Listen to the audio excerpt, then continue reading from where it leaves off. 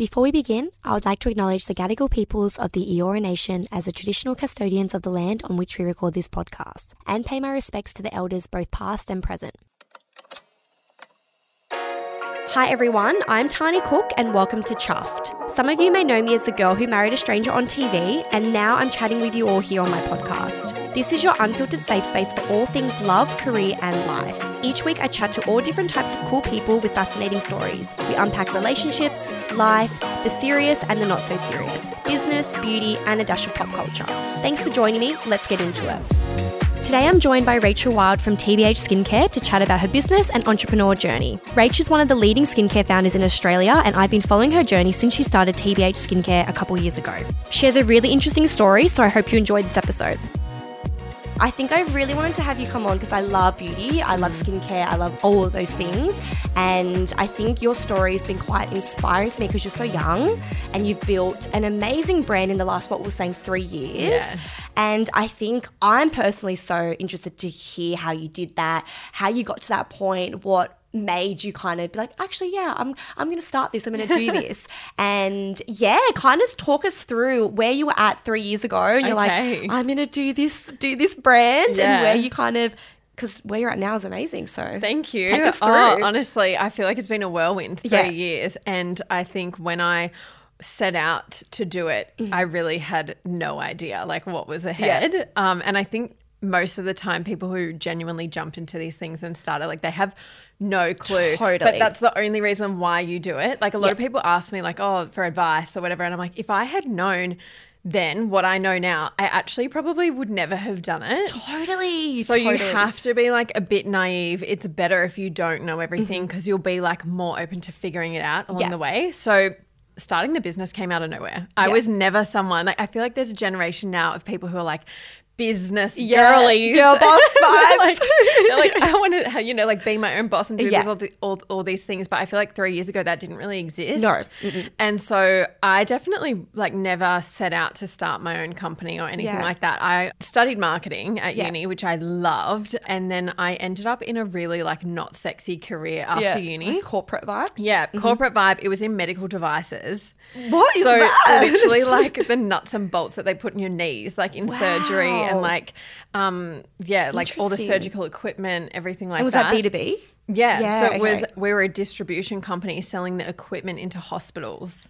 Wow. So it was literally like that's to a hard surgeons. job though. Yeah, it was really like, it's a cutthroat industry. Yeah. It's also like a heavily male dominated industry. Like you learn a lot quickly. It was like very commercial and I loved it. Like I thrived off it. Yeah. But yeah, it was not where, like I think when I was at uni, I was like, I'm going to go work for like Coca-Cola, you know, and like run the big ad campaigns, you know.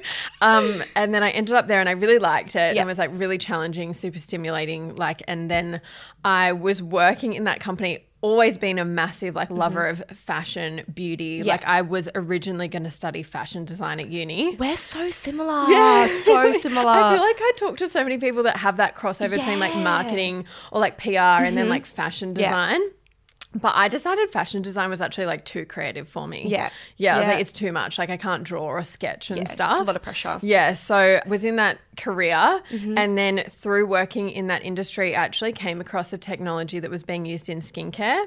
And obviously being a massive beauty consumer myself and loving all that stuff, I was interested in the technology, but I have had like really bad acne my whole life. And so I heard about this tech that was being used in hospitals to treat infections, but the company who developed it had also discovered that it could be used to treat acne. Wow. And they literally had like samples in their lab and I was like, oh, well, can I get some? And I like, it's patented and everything. So I like read the patent, read the clinical trials, and then I was like, yeah, I'm going to try this on my skin. Yeah. And so I tried it, loved it. But then I think I was quite an ambitious, like 22-year-old or whatever I was back then. So I was like, okay, well, what's happening like with this product? Because they don't sell direct. They're a medical company. I was like, this is a beauty product. Yeah. And then I had a background in marketing. So I was like, oh, well, branding and everything else. So I started like concepting what I thought that product could be in market and essentially like if I was to launch that product, what I would do with it, like via e-com and, you know, everything else, packaging, the brand name, like everything. I think I concepted it in about 2 weeks. Yeah. And like after work, like, you know, just working till like 10 p.m. because I was so excited, you know, have all the energy back then. And then I ended up pitching that plan to the CEO of that medical company. Yeah. And they awarded us the licensing rights to the product. Wow. Yeah, which was it was right time, right place. Yeah. And I think for them, because it was like skincare and a smaller part of their portfolio, was just like, okay, whatever. Wasn't a conflict. Wasn't like they were like, okay, well, them. like, sounds good. You know what you're doing because like you're the demo, you're in marketing. Like, you know, I think they just had like a lot of faith. Yeah. And I was like, oh shit, okay. Like, all right, we're doing it. I'm like, we're doing it. So I actually co-founded it with my mum. Yeah, beautiful. She's an accountant. Oh, love so I was that. like, I need a numbers girl. Love that. Oh, this mum's an accountant too. So she's so handy. She's like, does all the finance. Oh my God, seriously. Because if you're the creative brain, like you don't have that. Like, it's a lot. Yeah. I don't want to do the accounting. So anyway, so she helped me basically put together the budget to like what it would be to like set it up. Yeah. And then we're like, okay, let's go get like money. Yeah. So we went to family and friends and like raised like a private round of funding. Yeah. Which actually was about 250K. Amazing. Yeah. So at the time I was like, whoa, like, you know, so much money. A lot of money. Now, which probably wouldn't be a lot of money at all now. That's like a marketing campaign. Yeah, literally. So back then I was like, no, we're set, you know? And then, but a lot of when you run a product-based business, all of that money went to like stock. Yeah. And then we had enough runway to basically for the first 6 months, like invest in marketing. Yeah. And we launched in the thick of COVID. So that wasn't planned. We had 6 months between really when we signed on the licensing rights to then launch it. So we launched within 6 months and then it was the first lockdown. It was March 2020. The worst we launched. Lockdown, yeah, but it was good for us because we were e-com. Was popping off. So e-com was having a moment. People were breaking out because they were stressed. They were wearing masks. So we actually had like quite a good platform that we then launched to. And then, basically launched and the business did go really well. We've definitely had our moments where it's been like dicey. Sure. 250K didn't last forever. Yeah. We put loans into the business. So we had like debt. Yeah. Personally, like all this stuff that you take on that you have, this is where I say like you have no idea what you're about to go through when you actually decide to do that and then you can't back out. Like you've got all of this product. You've got to sell it. It's got to go somewhere. So long story short, here we are. We're now on Priceline and the business is thriving, which is amazing, but it's taken us a long time to get here. And did you always envision going into a retailer or were you like, oh, I'm just going to do e-com, or was that always your goal to be in Priceline? Yeah, didn't even think about retail. Yeah. Like it's so funny because if I set up a business now, I'd be like, okay, how are we getting into retail? And, you know, I launched with 2 products basically and then that's not enough to go into retail and the margins weren't good enough to go into retail. I learned a lot like along the way. So we like launched other products. We built like, you know, the range properly. We got to a scale where our margins were good enough and then we were like, okay, we're ready for retail. Like retail's really going to help us. Yeah. And we actually, I think, timed it perfectly because the brand was already at a really good point. So then by the time we went into retail, that retail channel just immediately opened up sales without us having to like fully drive it. It's easier to get. I'm going straight in store and I can just pick it up rather than because like if you go into retail and you're a new brand and you just put the product on the shelf, it's not going to sell. Yeah. And that's a really difficult situation to be in with the retailer. It's like you don't want to go. You don't want to be there. Retail's a bit scary. So I work in beauty as well. So I am quite familiar with the big retailers and what it's like. So I think as a small Aussie business, there's a lot of pressure on you. So much. And it's very much on, which I think you've done amazingly, the socials, the marketing, the branding and how cool you look, you know, people going to your platforms. And I think that it's crazy how traditionally, if you go back years and years, social wasn't always a thing, right? So you have all these amazing big brands that kind of lack in socials. And then you have this new wave of like, you know, Gen Z millennials that are like, I'm all about the socials, all about the content. And I think that's really changed the game with marketing products and like kind of making it more fun. It's not your like typical like photoshopped beauty campaigns. It's not glossy. Yeah, it's very like raw and real. And that's when I remember seeing TBH for the first time. So because I've known about the brand, honestly, it would have been when it launched. And the first thing I saw was, I had seen it online, but the main thing that went viral was the Abby Chatfield content.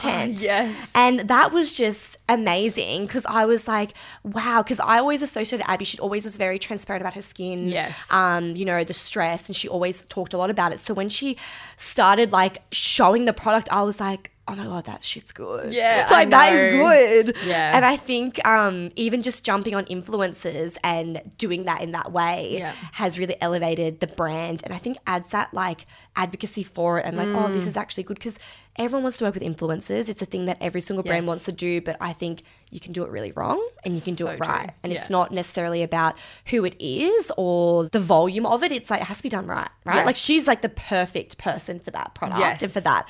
That was just like so impactful. And I remember seeing on Daily Mail, I was like, oh, wow. I was like, PR girl is behind that. Yeah, literally. But I think you're so right. Influence marketing was key for us. Yeah. And I actually get asked it all the time. It's probably the one thing that I get asked in terms of like, what's my advice for influencer marketing? And I would say you're so, like you said it before, you can get it so wrong. Yeah. And you just have to know the channel, like, and how to leverage it. And I think for us, it was always like, pick the people who would genuinely use the product and get results and love it. Then once they become like fans of the brand, we would just like sign them on for like yearly contracts because it made sense. They were already using the product, loving the product. We were like literally, and it was so easy for them because they were like, oh, I post about it anyway, you know? Exactly, yeah. And so we would like, sign them into longer term contracts. Whereas I think a lot of people approach it like, okay, here's my product, do a swipe up link on stories and then like never talk about it again. Yeah. And I'm like, people aren't that dumb. Like it's skin stuff. It's not a one-time use kind of thing. No, and like if one person endorses it one time, it's probably like people aren't going to buy that. They know that we're too smart now. You know, there was a time where that worked. Yeah.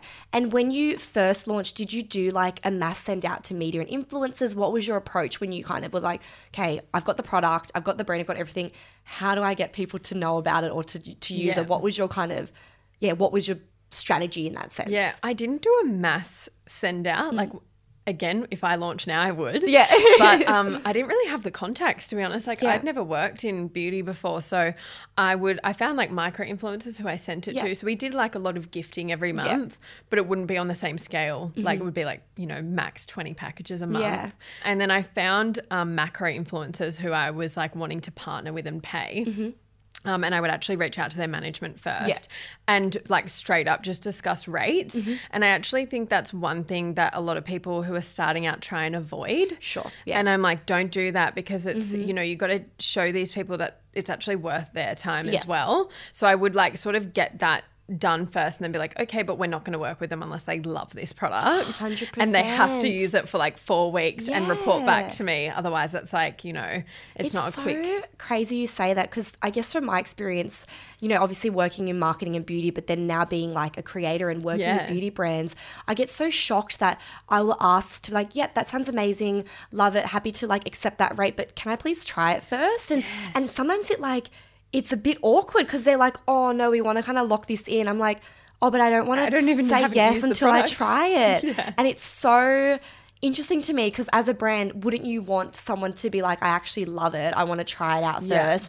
And sometimes people are so disorganized. They're like, I need this in a week, I need this. It's like, do you want me to like authentically, you know, try it and love it? Like, how do you want that to go down? It's also like not authentic to my audience. So especially for stuff like skincare, I always find it, I'm very conscious of which skincare I work with because it's like, first of all, I don't like changing my skincare up so much. Yeah. And then you want to have something that you genuinely love and you can't do that with using a different skincare brand every month. No, so you can't take on multiple different skincare partners. And that's where, I think I'm like completely agree. And people do see through it these days.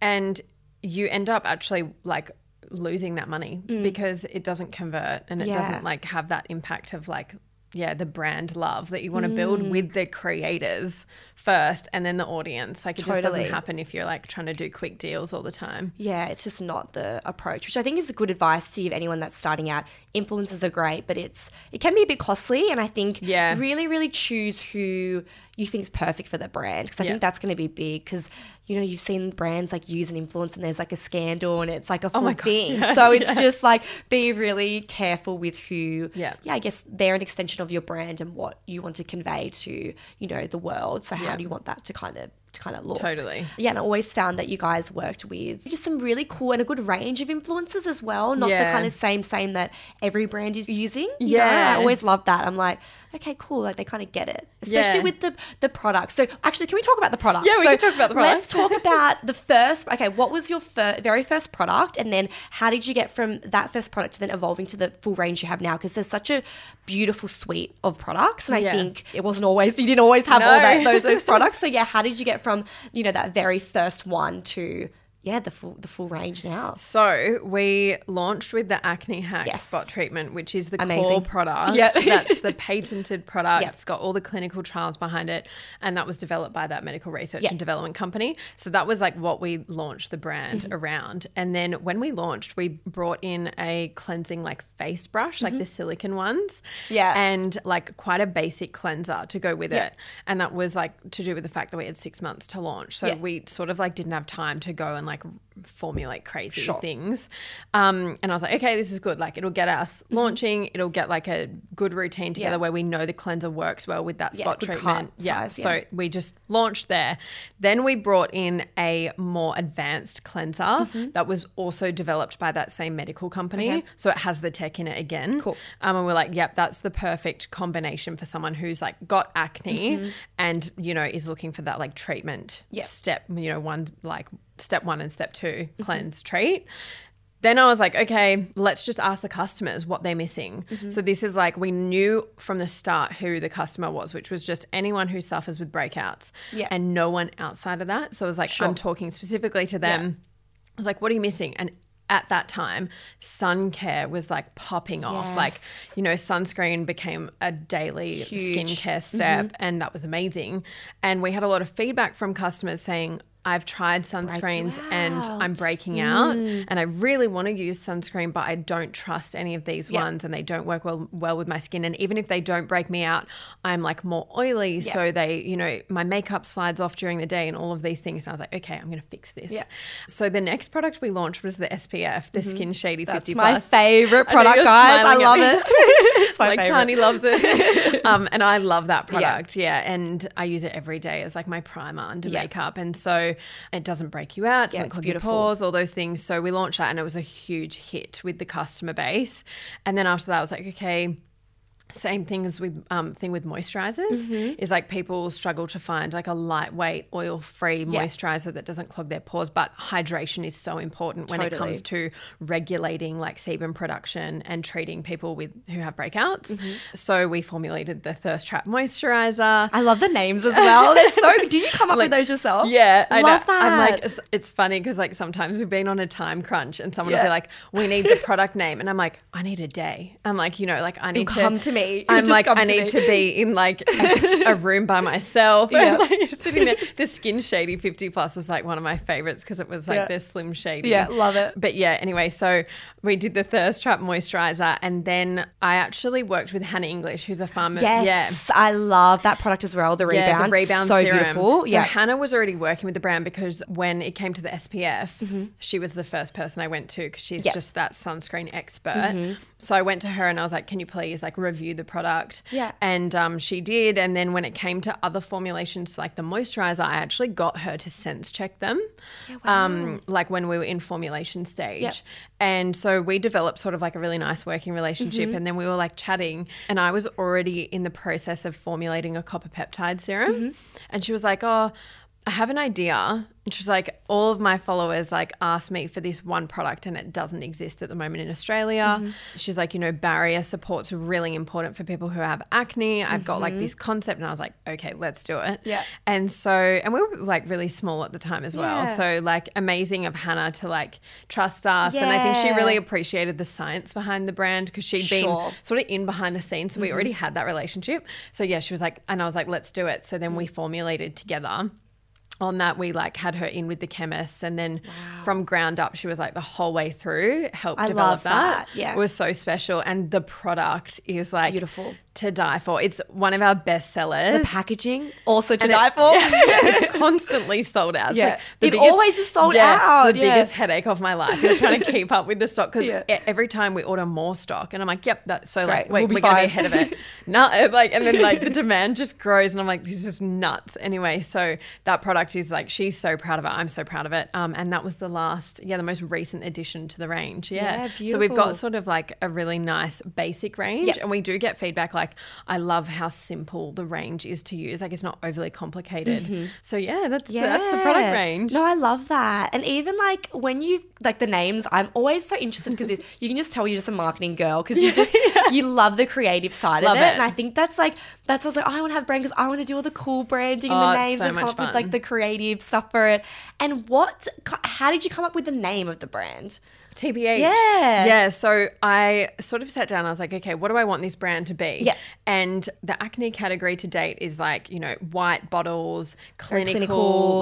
Clinical. No one has like a lot of fun with it. And it's also just makes people feel like one, bored, and also like a bit shit about themselves. Yeah. Because it's like, oh, I have to use this skincare that's like not a lot of fun. Meanwhile, like all of these other brands exist, but I can't use them because I'm too scared to use them on my skin. Yeah. So I was like, okay, let's create this space for the breakout prone customer who can have fun with their skincare routine, not take it too seriously, but then they can trust that it's also going to work really well with their skin. It's not just all marketing. So I sat down, and obviously the core technology in the product breaks through biofilm in the skin. So it's very sciencey, but basically that's what makes it novel, and that's why it's patented. Sure. And so I was like, okay, something to do with biofilm, but like boring. I don't want to like do that. Yeah. I was like, what if I like turn it into an acronym that's like slang that exists like day to day, but it means something else like in the brand. So I had like literally all of like, you know, cool like acronyms. BRB, like all of these ones, like WTF, like on there. And I just like went down this like page and was trying to match words. And I sort of landed on TBH because I was like, oh, I love that it's like the honest like aspect of like TBH, like you're just being honest about I always something. Say TBH and everyone like drags me up. It's just, instead of saying to be honest, like TBH, I feel this way. It's just such a good acronym. Yeah. So I was like, I really like the way that it feels. And like obviously people thought that it was To Be Honest skincare, and I know that, and it's like it's fine, but it actually stands for the biofilm hack because that's what the product does. And so I was like, yep, beautiful, done.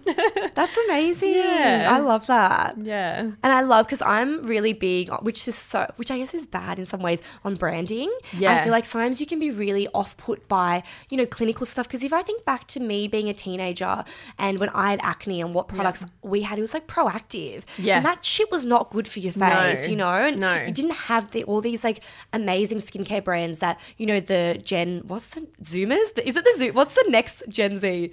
Is it? I don't even know. Anyway, so the next whatever it is, what they have now is all these amazing skincare brands that are super cute, that really work. And I think, you know, I would have loved a brand like this back when I was like 15, 16, struggling with my skin.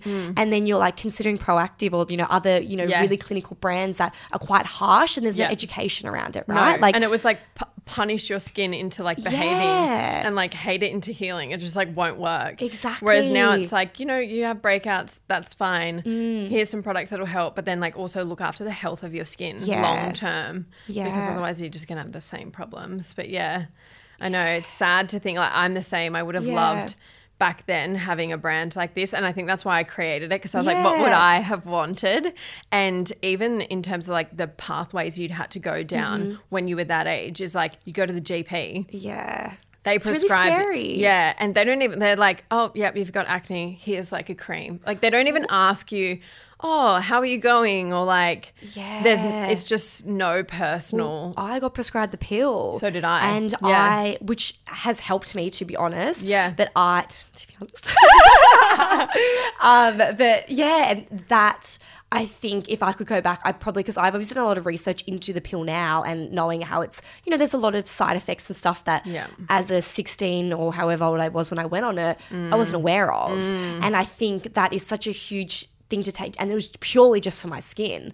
So that was the only reason why I got that specific pill. And I think if there was other solutions for me out there, I would have probably looked elsewhere. But you know, and then I've been on that since for like over a decade. So that's crazy. How old were you when you went on it? I don't know. I feel like I would have been maybe 17. Okay, I went on at 15 and it really stuffed me around. Did it help your skin? No. Wow. I was one of the unlucky people that went on the pill and then my skin got worse on the pill. And then they kept me on the pill because they were like, oh, but we want to regulate your periods or whatever anyway, or like something. And I was like, like it seems like now I'm like, that's such an extreme measure to put a 15-year-old on the pill.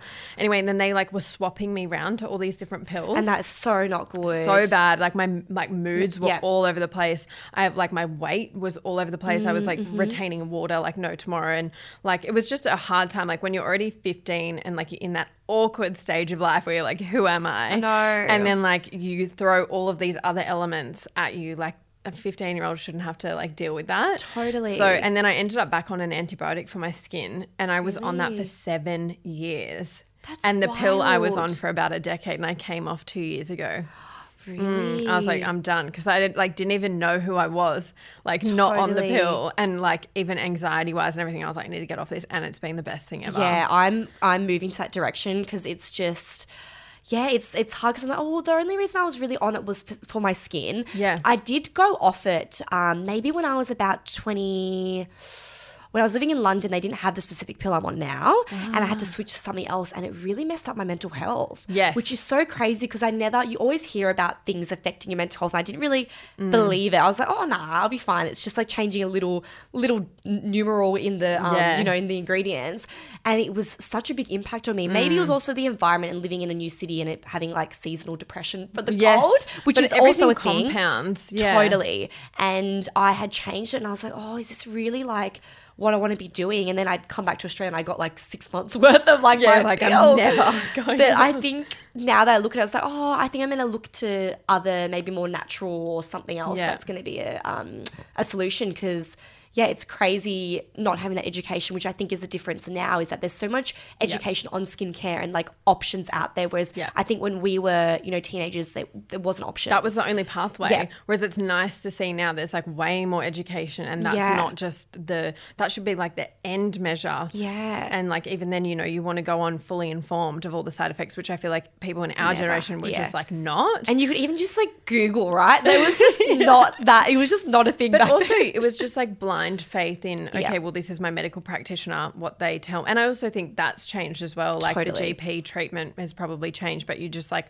blind faith in what they say, okay, let's do it. And you don't realize like what impact that's going to have. It's huge. So it's actually really sad. It is. Yeah. I'm so like thankful that I'm off it now. Yeah. But the other thing is like I've had friends who have come off the pill and then they go through hell and back with their skin all over again when they come off it. That's what I was going to say. So when I had that and I tried the other pill, it wasn't working for me. I went off the pill, my skin like reverted back to, and it really traumatized me. I'm like, oh no, like surely it's fine. It's been so many years. Like a pill is just not going to help, my like acne. And it was so bad. And my skin was like super dry. I had so many breakouts. Again, I think the weather was a contributing factor to living in a different, my skin was always dry. I probably wasn't using the best skincare when I was in that early like 20s, which because I'm a big skincare girly now, but back then you're just using your whatever. But also in the last 3 to 5 years, skincare is totally different. Popped off. Because even when I think back, like there was no, Priceline wasn't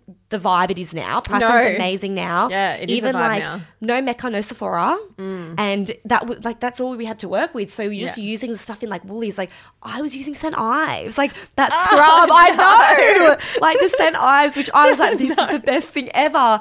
And now I'm like, oh no, like that's what we had, right? Yeah. And thinking back, I'm like, no wonder why my skin was cracked.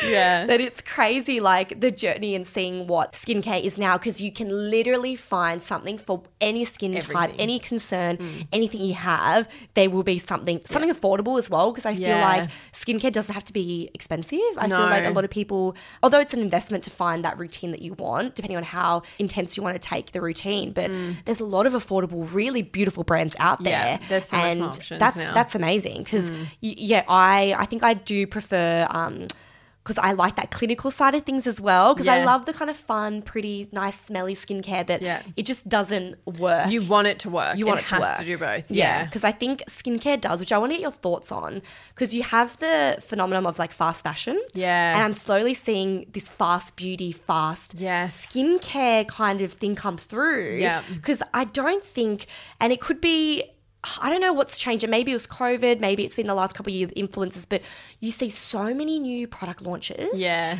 And it's just hard. Like personally, it's hard for me to keep up with so much skincare. And like we said, you really have to try things out for at least 4 weeks to see if you actually like it. Yeah. And there's just so much. It's really overwhelming at times. Yeah. And I feel like there's starting to be this like fast skincare, fast beauty situation. I don't know how I feel about it because I love it. I love all the options and I love it, but it's really hard to then be like, okay, now I think I have too much. Yeah, and there to is go through. You can't be using too much at once because it's just going to be the opposite effect, right? Yes. It's just going to mess up your skin. There is a tolerance that your skin has, and it will reach its max tolerance, like even pretty quickly. Like if you're using more than 10% niacinamide a day, like if you use that twice a day, like that's your skin's tolerance done. Like you won't even absorb anything else. Like it's not good for you. So, and I think there isn't a lot of education on things like that. Like I think we've been in this stage with skincare. It's like more is more, more is more is more. So it's just like, there's always another step. Layer on like 100 things, which can be good, but like, you know, you need to know what you're using, how it works together, all of these things. And I do think there's heaps of product launches happening in skincare. I think like people are innovating even quicker in skincare. There's new ingredients coming out all the time. There's more research being done. Like I think there's just more that's gone into skincare because it's such a growing category. Totally. But I do think that, I think you need to have, like, as a brand, we would only launch a product if we're like, this is missing. Like we can't find the formula elsewhere, so we make it ourselves. Yeah. Or it's like our customers are telling us like they don't have that option for them. Then it's like, okay, we'll launch something. Yeah. But yeah, I do think there's like new things dropping left, right and centre just because it's like, you know. It's cool to have a skincare brand, and capitalism at the end of the day. Totally capitalism. But I think I like that you actually had a problem, which was a personal thing that you struggled with and you created something that was a solution. I feel like with launching brands, and it's always something like when I'm like listening to podcasts or kind of like researching founders, it was either that they had a problem and they found a solution or they made something better. Yes. You know, and that was the kind of two ways. It's like that they launched a brand was like, there's out there, but I can do it better. Or this is a problem I have. What can I do to fix that? Or what's the problem that, you know, consumers have? And I prefer this is a problem, let me fix it. Yeah. And I love that that's what you did. And it was something that was personal to you and your journey and what you had with your skincare. And I'm sure millions of people can relate to that as well. Yeah. And I think if you find the problem, the demand is already there. Yeah. So you find like you have that product market fit immediately. Whereas like, I think some people like go to launch a brand more because they've like got the brand concept more than like the actual product problem. Yeah. And I'm like, if you are fixing a problem that people are desperate to fix, like with skin, it was like, you know, with acne, if something works and it's going to, you know, work well with their skin, do all these things, they're going to be desperate to buy it. Yeah. And it's like if you can fix a problem for people that otherwise they are just like desperately like, you know, looking for, it's like they'll just come and buy it. Yeah. Like it's not going to be that hard. I mean, it is hard, but at the same time, like if you have that good base to start, then you're like, bound to succeed. And if there was anything going back to you 3 years ago that you would change about launching the brand or something you wish you knew before you did it, what would that be?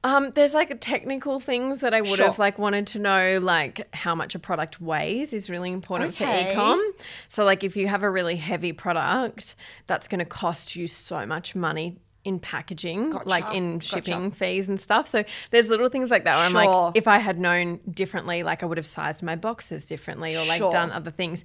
But then I think my number one piece of advice, and I think it's one thing that we did well from the start, was like we knew who we were and like what we were set out to do. So strategy is like what you say no to, and we would say no to opportunities or product launches or other things when it was like, well, that's not in our core like of what we're doing. And like we're for people with breakouts. And like I was even on investor calls where people were like, well, you're always going to just be like for people with breakouts. And I'm like, yes, that's the niche. I'm like, that's the brand. And you know, people might think, oh well, that's super narrow and small, but I think that it's a skill to remain focused on something. Totally. And I think when you're like founding something, you need to have that laser sharp focus, because if you get distracted by all these different opportunities, you won't ever double down on, like you won't get the momentum that you want.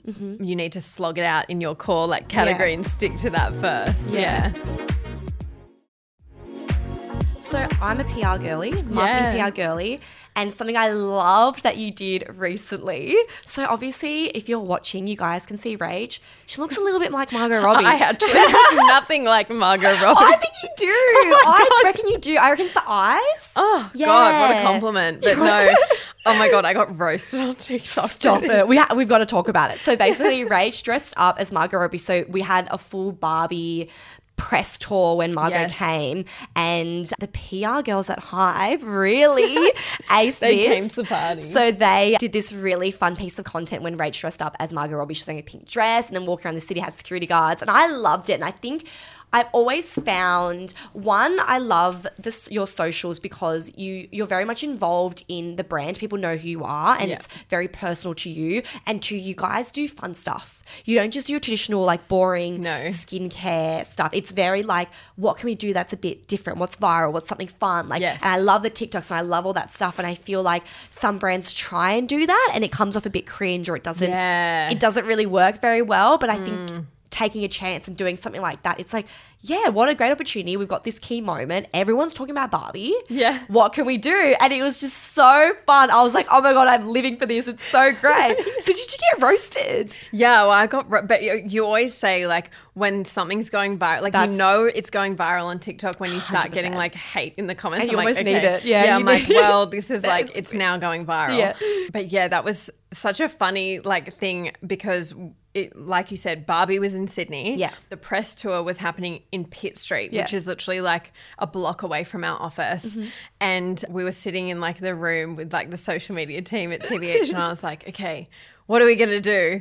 And, you know, we just start like basically throwing things at the wall. Mm-hmm. Like, we said like, oh, can we get like a photo of her with the products like somehow or, you know, and like how can we turn that into a TikTok in like 3 different ways? Mm-hmm. And so we do all these like brainstorming sessions. I love that. And then it came up and it was like, well, she's going to be there. Everyone's going to be like waiting for like her to arrive. What if we throw them like a decoy and pretend that like we're arriving? Yeah. And so, yeah, that was like the concept. And I was like, are we crazy for like doing this? Like, would it even work? Yeah. You know, all of these things. But it came off like, and really it was more like, it was less so like what happened on the actual day and more like the content that came out of it. 100%. Yeah, and like 100%. How we obviously crafted that into the story that, you know, was on TikTok. But it was like such a funny thing. Like I remember being in the lift. I was with Jessie and her Hive team and I was like, I work in a corporate office building and I'm like going down in the lift like in this like hot pink dress and I'd like gotten the guys in the office to be bodyguards. Was it the guys in the office? Yeah, so like the guys that work in the office, I was like, okay. They actually looked like security guards. I was like, did you guys hire them from like Star Now or something? They work in our office and I was like, okay, you have to come in like, you know, this certain get up and like I blocked their diaries for like an hour and a half. I was like, we're filming content. They're used to it now. They're like, who is this crazy person? But yeah, so they came down like they were bodyguards and I had like people behind me and like had my head down and then we had the other girls from the social team like on the streets being like, is that Margot? Like, you know, like causing a scene. Crazy. And we didn't do it like right near the Westfield because I was also like, oh my God, I don't want to like ruin this whole, as well. Like, I was like a bit scary, but I was like, I remember being in the lift being like, what am I doing? What am I doing? Anyway, but yeah, so it came off really well. And then everyone that I catch up with, they're like, oh, the Margot Robbie thing. Yeah, the Margot Robbie it comes up all the time, but it did get like 2.5 million views. And I think it was so specific to Sydney as well. So yeah, I have seen a lot of people comment on the TikTok being like, but why? And it's an interesting thing because like, there were a few people that were like, I don't get this. Like, why? Like, why? And then there were other people that like literally made TikTok videos about why it was such a great piece of marketing. I love like the PR dissecting TikTok videos and those girls that do like, this is why, this is a strategy or this is what this brand should do. I love that content so And then we much. got DMs being like, hey, I discovered you like by the Margot Robbie stunt. And I'm like, well, that's the point. That's because why. You get eyeballs on the TikTok account. They go to the TikTok account. They go through the videos. They're like, oh, what is this brand? Then they watch the videos and they're on the website and they're like, this is cool. I'll buy it. Yeah. And that is literally how you get them. So it might like, you know, me impersonating Margot Robbie has nothing to do with acne or skincare. But like that's the strategy. And it's like, it's almost like we're an editorial content house. and then we sell skincare. Yeah. Like, but that's how you entertain and engage with the audience. And I treat it like a personal page. Yeah, And that's why it totally. is. It's like me all the time Yeah, on there. I love it. But that's what people relate to. I feel like people love seeing that content. I think people with brands, it doesn't have to be just like glossy pictures of the product. No. And like, it's what can you do that's creative with Yeah. content that is like a key moment that everyone's talking about on social, and that Yeah. you can be like, yeah, let's just like tap onto this and Yeah. see how it goes for the brand. I loved it. I was like, it's so great. And I love that dress. I'm like, it's like all about the Oh my pink. God. No, my favorite comment was like, someone on TikTok was like, yeah, she went from Versace dress to an off the rack age. Like, Oh my God. Age they were is like just so hate. bad. Like, why the Oh shade my God. down? And then they were like, Margot would never. I took it all in. Like, I It's remember funny. coming into the office like afterwards on the Monday, and all the girls were like, "Are you okay?" And I was like, "I'm fine." I'm like, I think it's quite funny. But yeah, people are brutal on It's TikTok. so TikTok is crazy. I think that was one thing is like criticism and people just having I'm all about constructive feedback. But Yeah. when people just like mean, it's so rough, isn't it? Like Yeah. when you have a viral video, or even like obviously being on a TV show and people Yeah, just you have would know. something to say about everything. It's crazy. And I think, with TikTok, especially, people are just brutal. I think TikTok and Facebook probably a little bit worse. You But reckon? I think there's a lot of like Karens I was about on to say the Facebook, Karens on whereas Facebook. TikTok, it's like the millennials and the Gen Zs that are just mean. Yeah, there's so And many. it's kind of more scary than the Karens. You're like, yeah, whatever, okay. Well, because sometimes there's a lot of truth in what they say, I but I'm know, like, you're don't like- tell me. Like, I don't need to hear that, okay? It's so funny, but no, I love that. I was like, you guys are just killing it. And what would be if you had like a dream celeb or a dream influencer, like a dream person to TBH is their skincare brand? Who would be like your ultimate celeb or ultimate person? I want them to be like someone who's had that authentic experience with acne. Like, it's always so key. Yeah. I know that the US influencers, so, well, obviously everyone knows Charli D'Amelio, but she has suffered with her skin in the past. Also, I think she's called Summer McKean. She's also a US influencer. Oh, yes. She went through a huge battle with acne. So like Wow. people like that I've always like dreamt of working with. I would like just say like Miley Cyrus or someone because I'm Love just like Miley Cyrus. obsessed with Miley Cyrus at the moment. Or like Harry Styles. Yeah, like Harry. If Harry used TBH, I would die. die. It's crazy. I've loved hearing about the journey because you're so young, and I think it's really inspiring that you were able to, obviously, like right place, right time with where you're working at that time, but just being creative with, okay, what can I do with this? Like, what's something I love? Like, what can I create and what can I make? And I just find that so inspirational because now, like with the brand, because you're a part of, is York Street Brands now, right? Yeah. So talk us through that. So from, being you and your mum in your home doing it to being, the empire you guys are at. Like, talk us through that. So the business merged with another business at the start of the year, and that was a really exciting time. So basically what happened was we combined with Boost Lab, who are actually in a sort of different category. They're in serums and they have a bit of a different like core target market, but they had amazing people in-house that had like sort of different skill sets to what we did. Yeah. And we ended up meeting, and basically, long story short, we decided to combine the businesses. So cool. So we then all took ownership in a new parent company, which is called York Street Brands because we work on York Street. So creative. I didn't have a lot of time with that one. But then we have set up the two brands underneath that, and we now all work across both Boost Lab and TBH Beautiful. Skincare. And it's so bizarre. Like, I've gone from, me and mum and like a part-time marketing coordinator literally in like October last year to now being like, there's a team of 14 people in the office. Yeah. And like we go into meeting rooms, we're pulling chairs in because like there's so many people, and I'm like looking around like, who are all these people? Like, how did this happen? Like, how did this happen? Yeah, like even just in the marketing team. So, and then like watching the growth in Priceline, and then being able to do things like events and brand collabs and activations that I've dreamt of doing. But you have to slog it out. You don't have that budget in the early days. It's a lot, yeah. You're not even you're losing money for like, Totally. the first 2 years of the business. So to see it go from like that and then quite quickly to where it is now in the last year, it's just been so satisfying. Yeah. And it's just every day, people are always like, are you used to this yet? I'm like, no. Like I just, every time someone tells me even that they use the product or that they know of the brand, I'm like, so excited. no, you don't. You're like, what? I'm like, really? And I'm like, oh, but it's in Priceline. People are buying this every week. I'm like, why? But it is so shocking to me still. I'm like, I can't believe there's people people out there using this. Because Yeah. I remember meeting Rach at the Priceline Prescription Live event, and I was like, I love TBH. I was like, yes, so nice to meet you. And I was like, I knew who you were.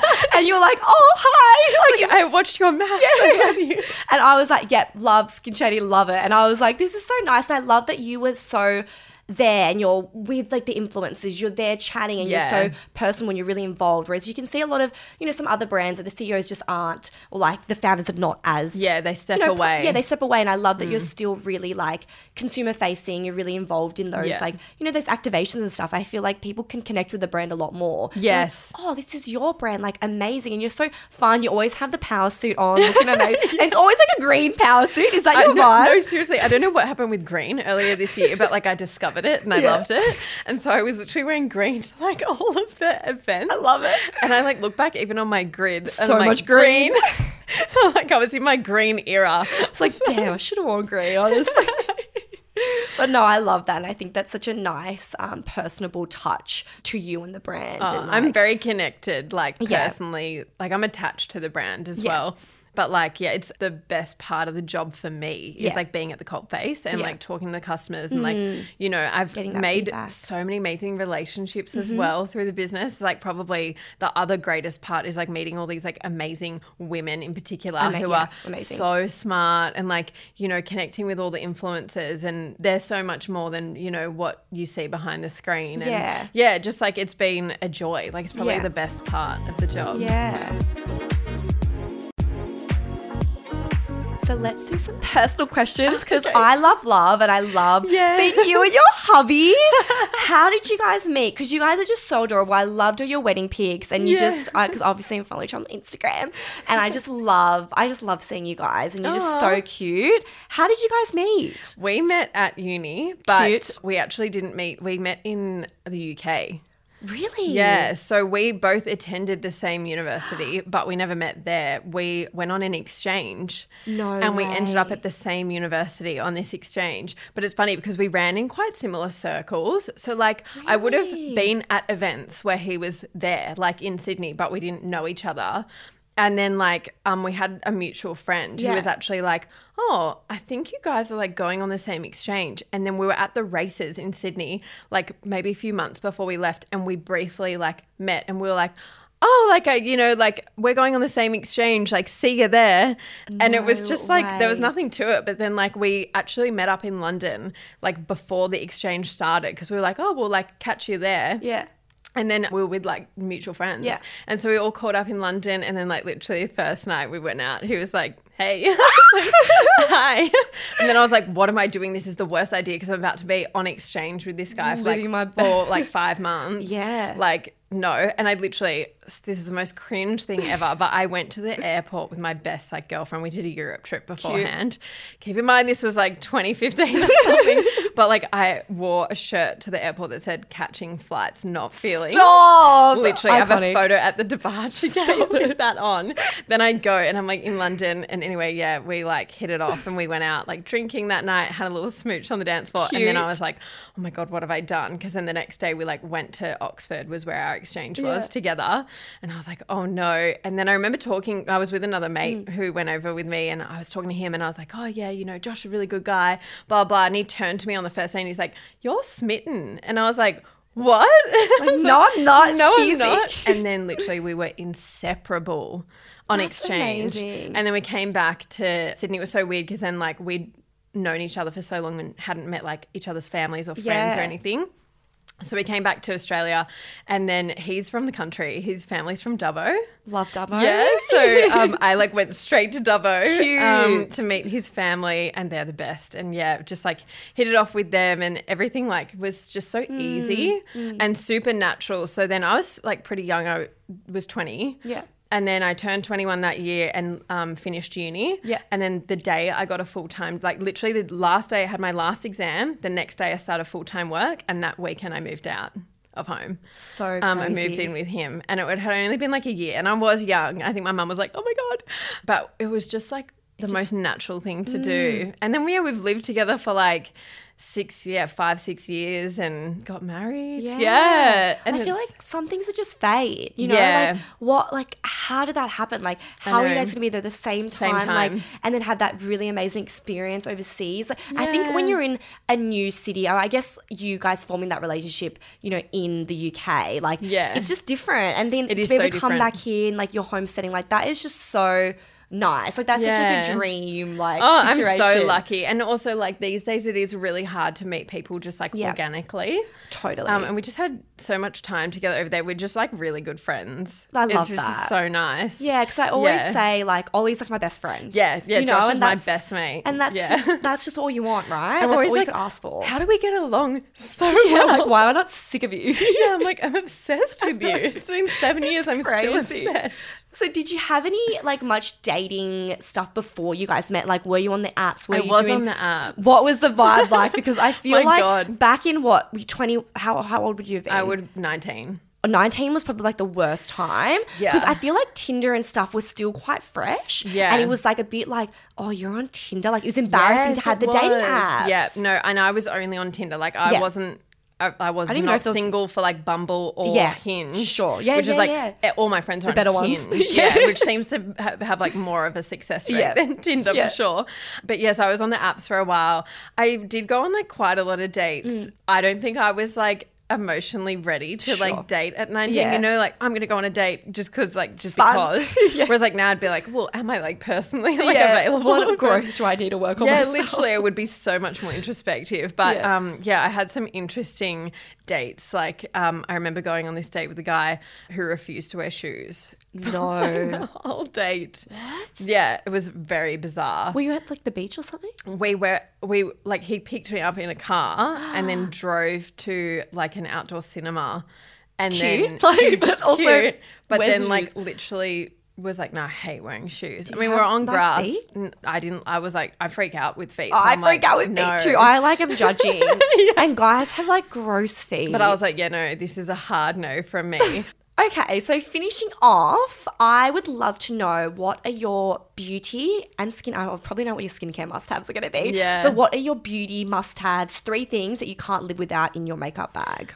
Makeup bag, okay. Definitely Rare Beauty. Like I'm obsessed with Rare Beauty at the moment. I love Rare Beauty. Yep, so their bronzer stick and their cheek tints. Yeah. Like I literally have been using them for, I think it's funny because when I went into Sephora, I was going after a cream blush and I like spoke to the chick in there and she's like, oh, have you heard of like Rare Beauty? And I was like, no, this was a long time ago. Yeah.